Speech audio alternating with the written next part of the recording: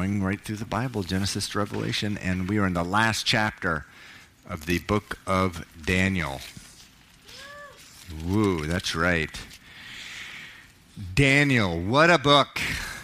We're in the last chapter this evening of the book of Daniel.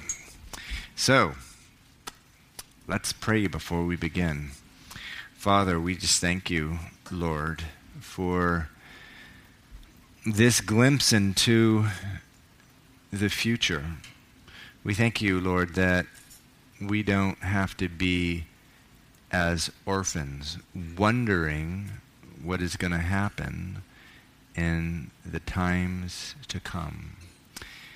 And, Lord, your word says that we're not supposed to set our mind on things of the earth.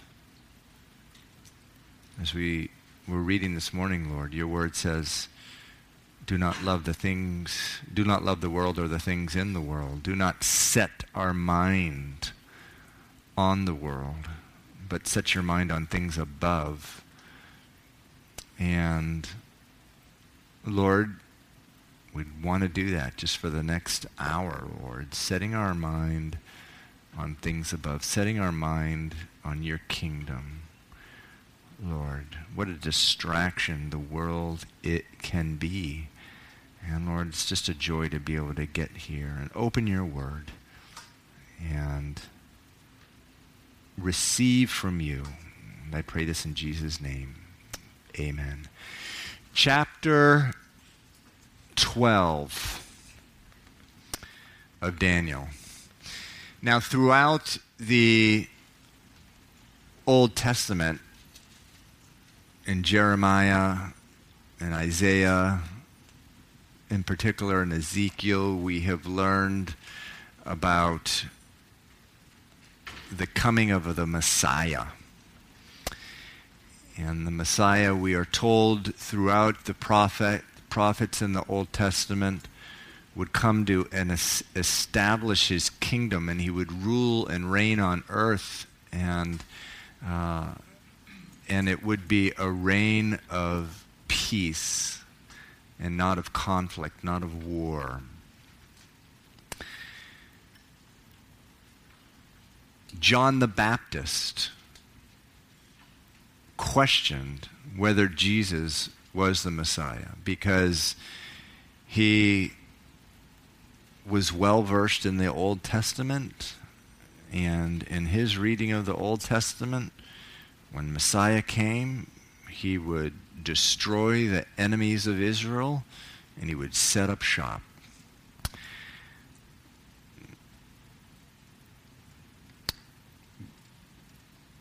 He as well as many Jews had focused too much on the Messiah that would return and establish a kingdom and reign in power. And there were many other verses which talked about a suffering Messiah.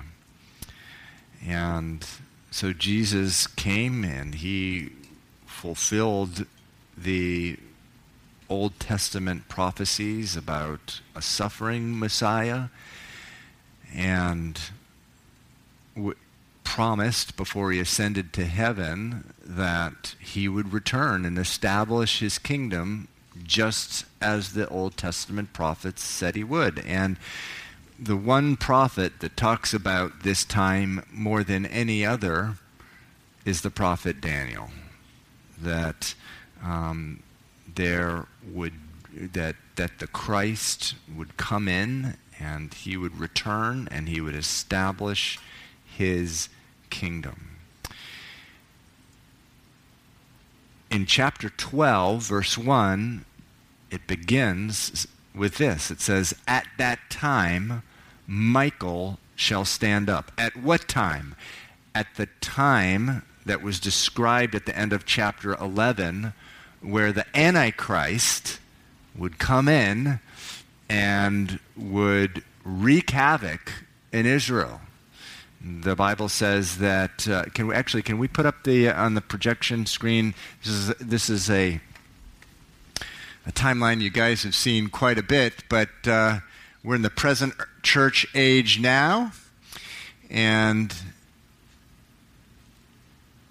the Bible says that before Jesus returns, right down here, Jesus returns to establish his kingdom, there would be an Antichrist, and the Antichrist would come, rise from the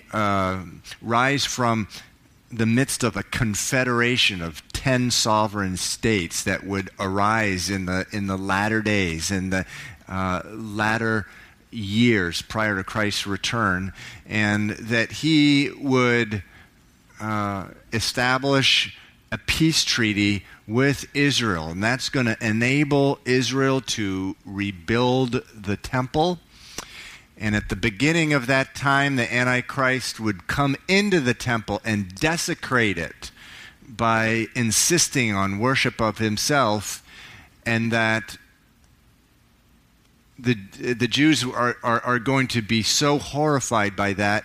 The reaction of the Antichrist is a 3.5 year of great tribulation of the Jews. After 3.5 years, Jesus would return to establish his kingdom, at which time there's a 1,000-year reign, followed by the final judgment, and then the new heavens and the new earth would come in. Verse 1 of chapter 12 of Daniel says, "At that time Michael shall stand up." Now, again, at what time? At the time that the Antichrist comes. Verse 36 of chapter 11 through the end of the chapter describes this Antichrist. It says in verse 36, "Then the king," speaking of the Antichrist, "shall do according to his own will. He shall exalt and magnify himself above every god, shall speak in blasphemies against the God of gods, and shall prosper till the wrath has been accomplished, for what has been determined shall be done." And so it says he shall regard neither the God of his fathers, nor the desire of woman, nor regard any god. So in the short term, we've talked about this throughout the prophets, there's a short-term prophecy, sometimes a short-term, an intermediate term, if you will, and there's a long-term. There was a king called Antiochus Epiphanes who persecuted the Jews, who reigned about 170 BC, who the first part of Daniel chapter 11 describes this king. But verse 36, there's a departure, and we know that it doesn't describe that particular king, Antiochus Epiphanes, because he did worship gods. He put actually an image of Zeus right there in the temple. And here in verse 37 it says that he shall not regard any god. But he shall exalt himself above them all. And that's precisely what the Antichrist is going to do right here in the middle of this 7-year period. And so he shall rise up. The rest of the chapter there talks about a time of great war where there's going to be actually kingdoms in the latter days which attack him from the north and from the south and also from the east, but he's going to win, and he's going to gain incredible power throughout the world. And that's where it says, "And at that time Michael shall stand up." Now, Michael is the archangel of Israel. We already saw him in Daniel chapter 10, verse 21, where he's described as Michael, your prince, meaning the prince of Israel. The Bible describes in that same chapter, in Daniel chapter 10, princes, speaking of angels, angelic, demonic princes over different principalities in the world. There's one described there in Persia, another in Greece. Somewhere else there's one, I believe, of the area of Russia in the north. Michael, however, is the one prince who is over a principality that he's not a demonic prince. He's God's prince. And it's believed to this very day he is the prince over that principality, that nation, the nation of Israel. And so, important to understand that Satan is a fallen angel, Lucifer. And sometimes people think that Satan's sort of the opposite of God. No, not at all. Satan is a creation. Lucifer is a creation of God. You could say that Satan is the opposite of Michael. They were both archangels in a sense. And it says that he's the great prince who stands watch over the sons of your people. The sons of your people. The spiritual guardian, if you will. And so it says, and there shall be a time of trouble. Now, again, this is referring to this time right here, a time of trouble. Again, verse 1 begins with, at that time, at the time that the Antichrist is just spreading like crazy and has this great amount of power, he expands his power greatly, different from the north, from the south, from the east, all come against him. He wins all his battles. But at that time, the archangel Michael shall stand up. And it's going to be a great time of trouble. And that's this 3.5 year period. It's called the period of the Great Tribulation here. And in Jeremiah chapter 30, verse 7, it's called the time of Jacob's trouble. And it says, and there shall be a time of trouble such as never was since there was a nation, even to that time, and at that time your people shall be delivered. Now that's quite a statement, that this time right here is going to be the greatest tribulation the people of Israel had ever experienced. Because if you're a student of history and a student of the Bible, you will know that Israel's had just a series of unspeakably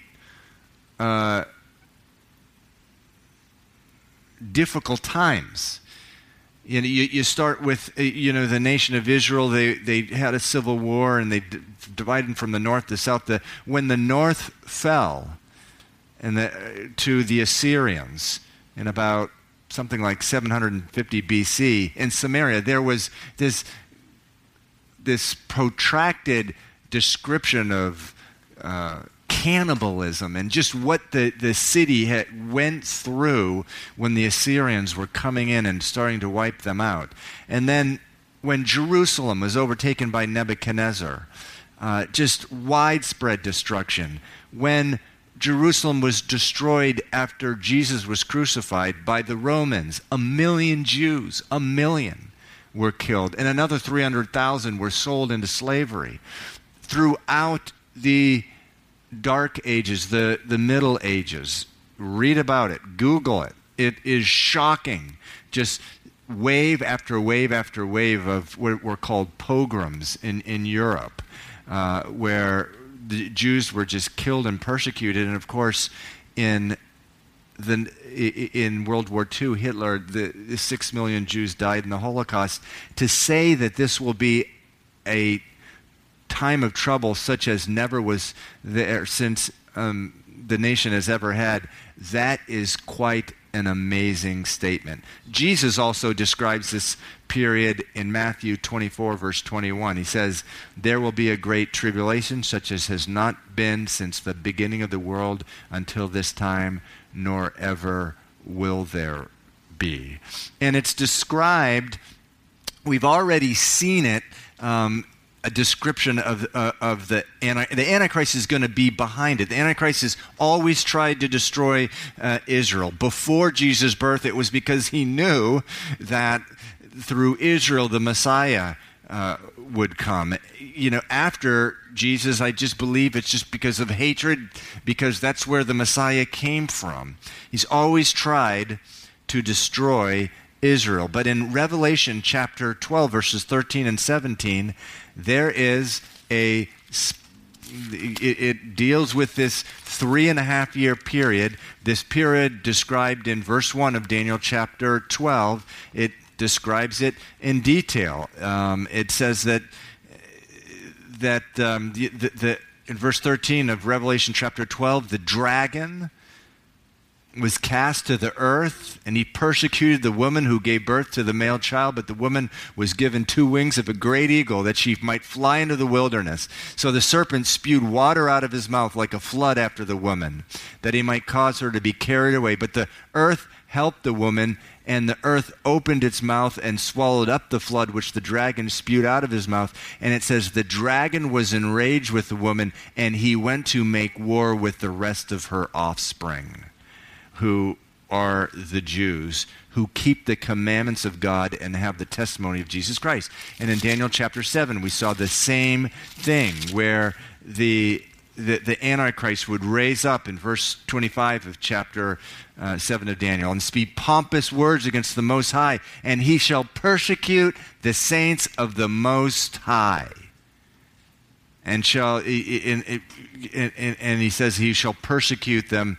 Again, another reference in Daniel chapter 12, verse 13, rather, in chapter 13, verse 7. It says, it will be granted to the Antichrist to make war with the saints and to overcome them. This is a very strange thing, but it's what the Bible says. So we know that at this time, the church is out of the way, because Jesus says the gates of hell will never prevail against the church. The church is raptured out at this time right here. And at this time is this final 7-year period prior to the return of Christ. And it's during this time where prophecy says that for whatever reason, God grants to the Antichrist to make war with the saints and actually overcome them. So this a real great time of tribulation during that period. And the trumpets, this whole tribulation period is described in Revelation, where the seals of judgment, the bowls of judgment are cast down onto the earth. But then Daniel says there in chapter 12, it says, but at that time your people shall be delivered, everyone who is found written in the book. And so there will be a deliverance there. The Jews, from the very beginning, no matter how great the attack is against the Jewish people, God has promised to preserve them. He'll never break his promise to Abraham. He told Abraham in Genesis chapter 17, verse 7, I will establish my covenant between me and you and your descendants after you and their generations for an everlasting covenant, and he'll be true to it to the very end. And so there will be deliverance for everyone written in the book. So throughout the Bible, there are references to the book. If you remember Moses in Exodus chapter 32, verse 32, he cries out to God, Lord, if you don't deliver this people, strike my name out of thy book. In other words, if you're just going to destroy this people, because God was so mad at the people in Exodus, he says, I'm going to destroy them. He says, if you do that, just strike my name out of the book. So this concept of a book of life, dates way back into Exodus. In Psalm 56, and we've discussed this verse. It says, you have kept all my tears in the book. Psalm 68. Lord, strike the wicked out of your book. In Malachi, there's a book of remembrance of those who gather before the Lord. Jesus says every idle word is recorded and brought forth in the day of judgment. If that doesn't strike fear into an unbeliever, every idle word is written down in the book. And so we either have a choice. Either the blood of Jesus covers all that, or we have to give a response, a justification of every idle word we've we've ever mentioned in our lives. And so there'll be a time of deliverance. And right here, it speaks of this is where Jesus is going to return. He's going to deliver his people right here. And then it says in verse 2, and many of those who sleep in the dust of the earth shall awake. Some to everlasting life, some to shame and everlasting contempt. Those who are wise shall shine like the brightness of the firmament, and those who turn many to righteousness like the stars forever and ever. And so the concept of the resurrection of the dead. In the Old Testament, there is this concept of a resurrection that you see. The oldest book of the Bible, Job 19. Job says, I know that my Redeemer lives, and he shall stand at last on the earth. And after my skin is destroyed, this I know, that in my flesh I shall see God. So there's this notion of a resurrection in the Old Testament. Also, just in the book of Hosea, in Hosea, the Lord says through Hosea, I will ransom them from the grave. I will redeem them from death. O death, I will be your plague. O grave, I will be your destruction. Paul quotes that. There's this concept in the Old Testament of a resurrection, but it's not really developed. It's just this general thing that the dead will raise at some point. Isaiah 26 says, your dead shall live. Together with my dead body, they shall arise. Awake and sing, you who dwell in the dust. And remember David, when his son with Bathsheba died, he said that he would see him one day. Now, in the New Testament, that is further developed. The Bible is a book of progressive revelation. When God called out Abraham, the knowledge of God had almost been completely shut off. The whole world was just basically pagan. They didn't know anything about God. And there's this gradual revelation of God reintroducing himself to the world in a very, very gracious way. And he didn't do it all overnight. He didn't insist on them changing all overnight. Sometimes people are confused. Why is there polygamy in the Old Testament? Why is that? Well, it's not because it was okay with God. It was because the world was so lost and so far gone, he gradually gives them revelation and brings them back. Praise God, by the time of the New Testament, it's a thing of the past for God's people. But same thing with revelation, including things like the resurrection. So in the New Testament, it's further developed, and we learn that there's going to be a resurrection of the people who are saved, and there's going to be a resurrection for the damned, for unbelievers. In the book of John, chapter 5, verse 29, it says this, just as John chapter 5, verse 29, Jesus says, he says, do not marvel, he says, at this, for the hour is coming in which all who are in the grave will hear his voice and come forth, those who have done good to the resurrection of life, and those who have done evil to the resurrection of condemnation.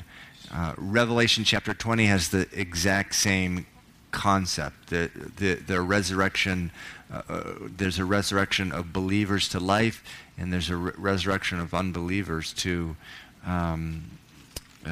condemnation. Now notice here, it does say some to everlasting life and some to everlasting contempt. And so there we see the concept of hell, everlasting punishment.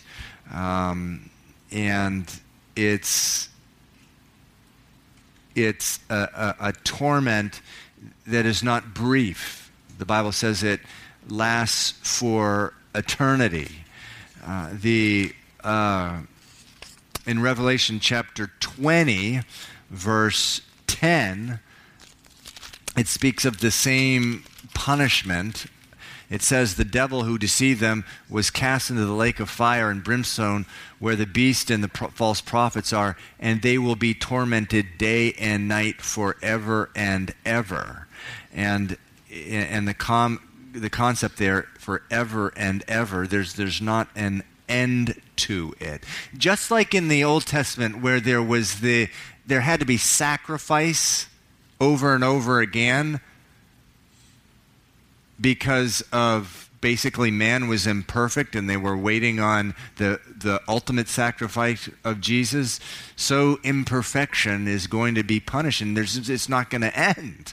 And so, look, I don't like the doctrine of hell. All I know is that it's taught, and it's taught repeatedly by Jesus himself, and we see it here coming up in Daniel chapter 12, verse 2, where it says, some will go to everlasting contempt. Everlasting contempt. It says, those who are wise shall shine. Verse 3. Like the brightness of the firmament, and those who turn many to righteousness, like the stars forever and ever. And so there is this concept of rewards in the Bible, and it does appear that those who turn many to righteousness, those who are going out and sharing their faith and turning to people to the Lord, that they will, in particular, they're going to have a more brilliant shining there, it says. And so this picture of saints in heaven, of believers in heaven, there will be a brightness like the brightness of stars there. Now, in the period of the tribulation, this period, the book of Revelation does say that there's going to be 144,000 evangelists from Israel's tribes, and they are going to be turning many to the Lord. And this could be a reference to them in particular. Verse 4 says, but you, Daniel, shut up the words and seal the book. So there's the concept here that, okay, this is the end of these visions. We've been reading about visions since the beginning of the book of Daniel. It says, shut up the book until the time of the end. Many shall run to and fro, and knowledge shall increase. Now, there have been many, many different interpretations of this, the latter half of this verse. Many shall run to and fro. Isaac Newton, the scientist who is definitely one of the most brilliant men that ever lived. I think I shared this with you. I was watching a TV program interviewing an MIT scientist, and he said only about every 500 years does the world have someone as smart as Isaac Newton.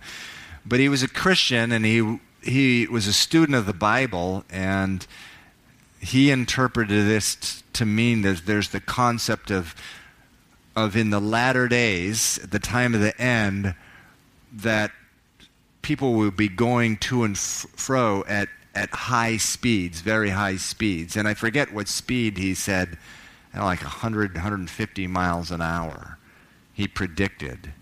And there's a story of Voltaire, who was sort of, speaking of the Antichrist, he certainly had the spirit of the Antichrist. He was sort of the father of the human enlightenment. He used to just mock Voltaire did. He used to mock Isaac Newton. He told him, oh yeah, that guy Newton believes in that outrageous book called the Bible.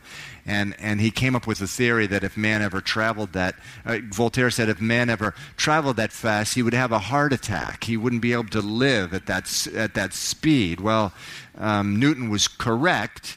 And there's also the concept that in the end, verse 4, knowledge shall increase. Of course, there's been an explosion of knowledge through technology in the last 30 years. Just unfathomably, this explosion of knowledge that we have just at the click of a button on a search engine, what you can get. And so many have believed that that's what verse 4 is talking about, that at the time of the end, there'll be just people going to and fro, and of course airplanes and this type of thing, and knowledge shall increase. But there's a whole other school of thought that says that really isn't what it's talking about at all. It's going to be, the concept is here that Daniel shut up the words of the book, seal the book until the time of the end, that so much of this book is just not going to be able to be understood by people. There's a fascinating quote by a guy named Adam Clarke who wrote in 1825. And he wrote about the book of Daniel, about these verses. He said, we look at this book and we don't understand. And this guy Adam Clarke actually says this in the year 1825. He says, until the 20th, by our calculations, and clearly he's talking about Daniel chapter 9 and other places, until the 20th century, we're not going to be able to make much of this book. That's what Adam Clarke said. Apparently, he's doing calculations as to when Israel is going to become a nation again. And he says, until that happens, God has sealed this stuff, and we really don't understand. 1 Corinthians 13 say, now we look as in a mirror dimly lit. And but the concept is that as these signs in the book of Daniel start to happen, that we'll be able to understand this book, more and more and more. And we've been through this chapter, the one chapter which talks about the Gog and Magog, and there's going to be a power that comes down from the north to come in and invade, and just what's happened with Russia and some of these, and how much they have opposed Israel and how much they've been supporting the enemies of Israel. It really is true that we can read this book and we can't get it perfect, but we can understand it a lot more. So there are those who believe verse 4, really what it's talking about is that they'll run to and fro looking at this book, and there'll be a great increase in the knowledge of what this book really means, because the context here is, as you will see here, is Daniel doesn't really get it. He doesn't even get it or understand these visions. And so it says in verse 5, then I, Daniel, looked, and there stood two others, one on this river and the other on that river. And this just goes back to Daniel chapter 10, verse 1, where he's by a river here. And was it Daniel 10, verse 1, he was by a river? Or was it, where was that? He was by the river, was it? Oh yeah, verse 4 of Daniel chapter 10. So the last 2 or 3 chapters written about the Antichrist and and the coming of the return of Christ. It's all these visions while he's by this river. And it says, while I was by the river, he says, I saw two others, and it's these two angels here. And it says, and the one said to the man clothed in linen who was above the waters of the river, how long shall the fulfillment of these wonders be? In other words, when are these things going to happen? Verse 7, then I heard the man clothed in linen who was above the waters of the river, so he's hovering over the river. I don't know if he's walking on water or what, but it says, when he held up his right hand and his left hand to heaven and swore by him who lives forever that it shall be for a time, times, and a half a time. So we've already discussed this. This is Aramaic for 3.5 years, this period right here. And so from the time the desecration of the temple happens, Jesus says the abomination of desolation, he says there is going to be a time, times, and half a time. And when the power of the holy people has been completely shattered, so during this thing here, it says, all these things shall be finished. Now things get even way more complicated, as if that were possible. It's true, the last few verses. You would think the last few verses of Daniel, things may get a little easier. It says, although I heard, I did not understand. Then I said, my Lord, well, what shall be the end of these things? And he's saying, wait, I'm just not getting this. And the angel says, go your way, Daniel, for the words are closed up and sealed to the time of the end. In other words, like Adam Clark says, people won't really be able to get this stuff until some of these signs start to happen. Many shall be purified, made white and refined, but the wicked shall do wickedly, and none of the wicked shall understand, but the wise shall understand. Verse 11. And from the time that the daily sacrifice is taken away, and the abomination is set up, there shall be 1,290 days. 1,290 days. And so here, the next question is, okay, what does this mean? 1,290 days. Well, that's someone may be able to help me with the math. That there is in let me look at my notes here.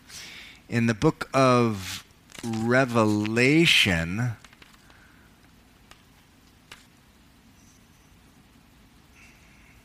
well, just give me a few seconds here to get my bearings.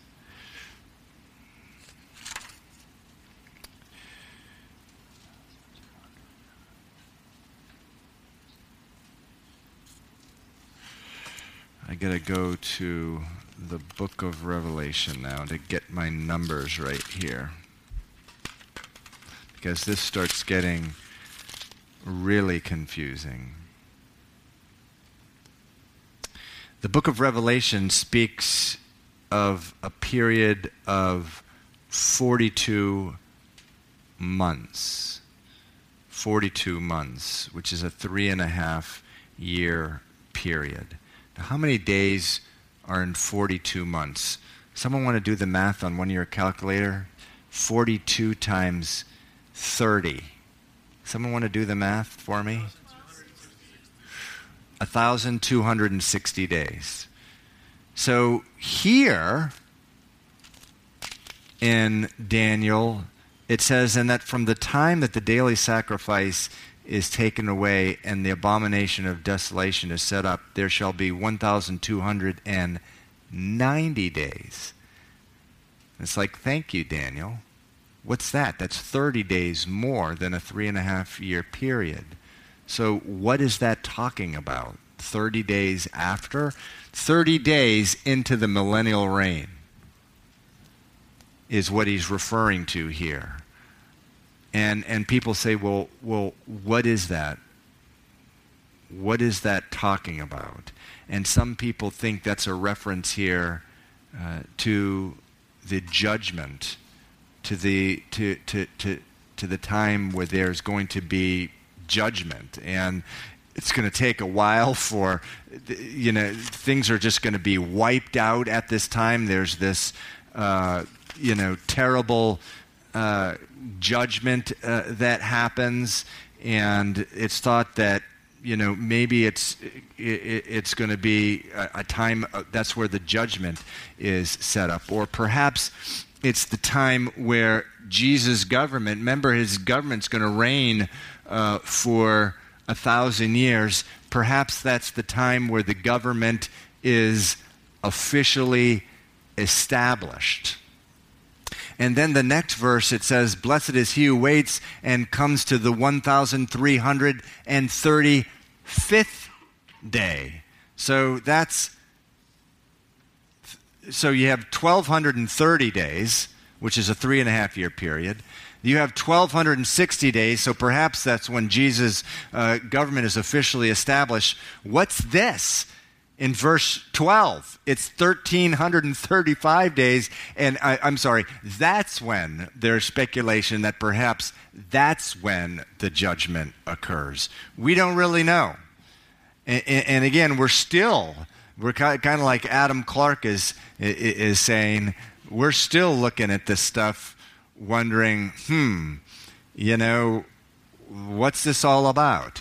But again, as verse 4 says, knowledge shall increase in the end. At some point, these numbers will probably start making a lot more sense. So just to review, there's going to be 1,260-day period here, which is the time of the Great Tribulation. There's going to be 30 days after that, which is the reference in verse 11, where some event is going to happen. Perhaps it's when Jesus' government is established.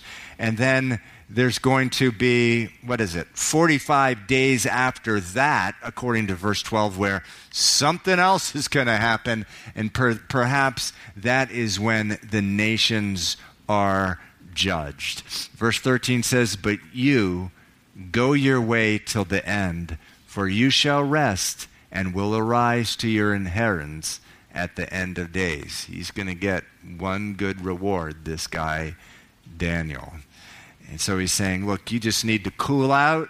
You're not going to understand everything that this is about, and you just need to go about and do the business of the kingdom, because you're not going to get all this at this point. So,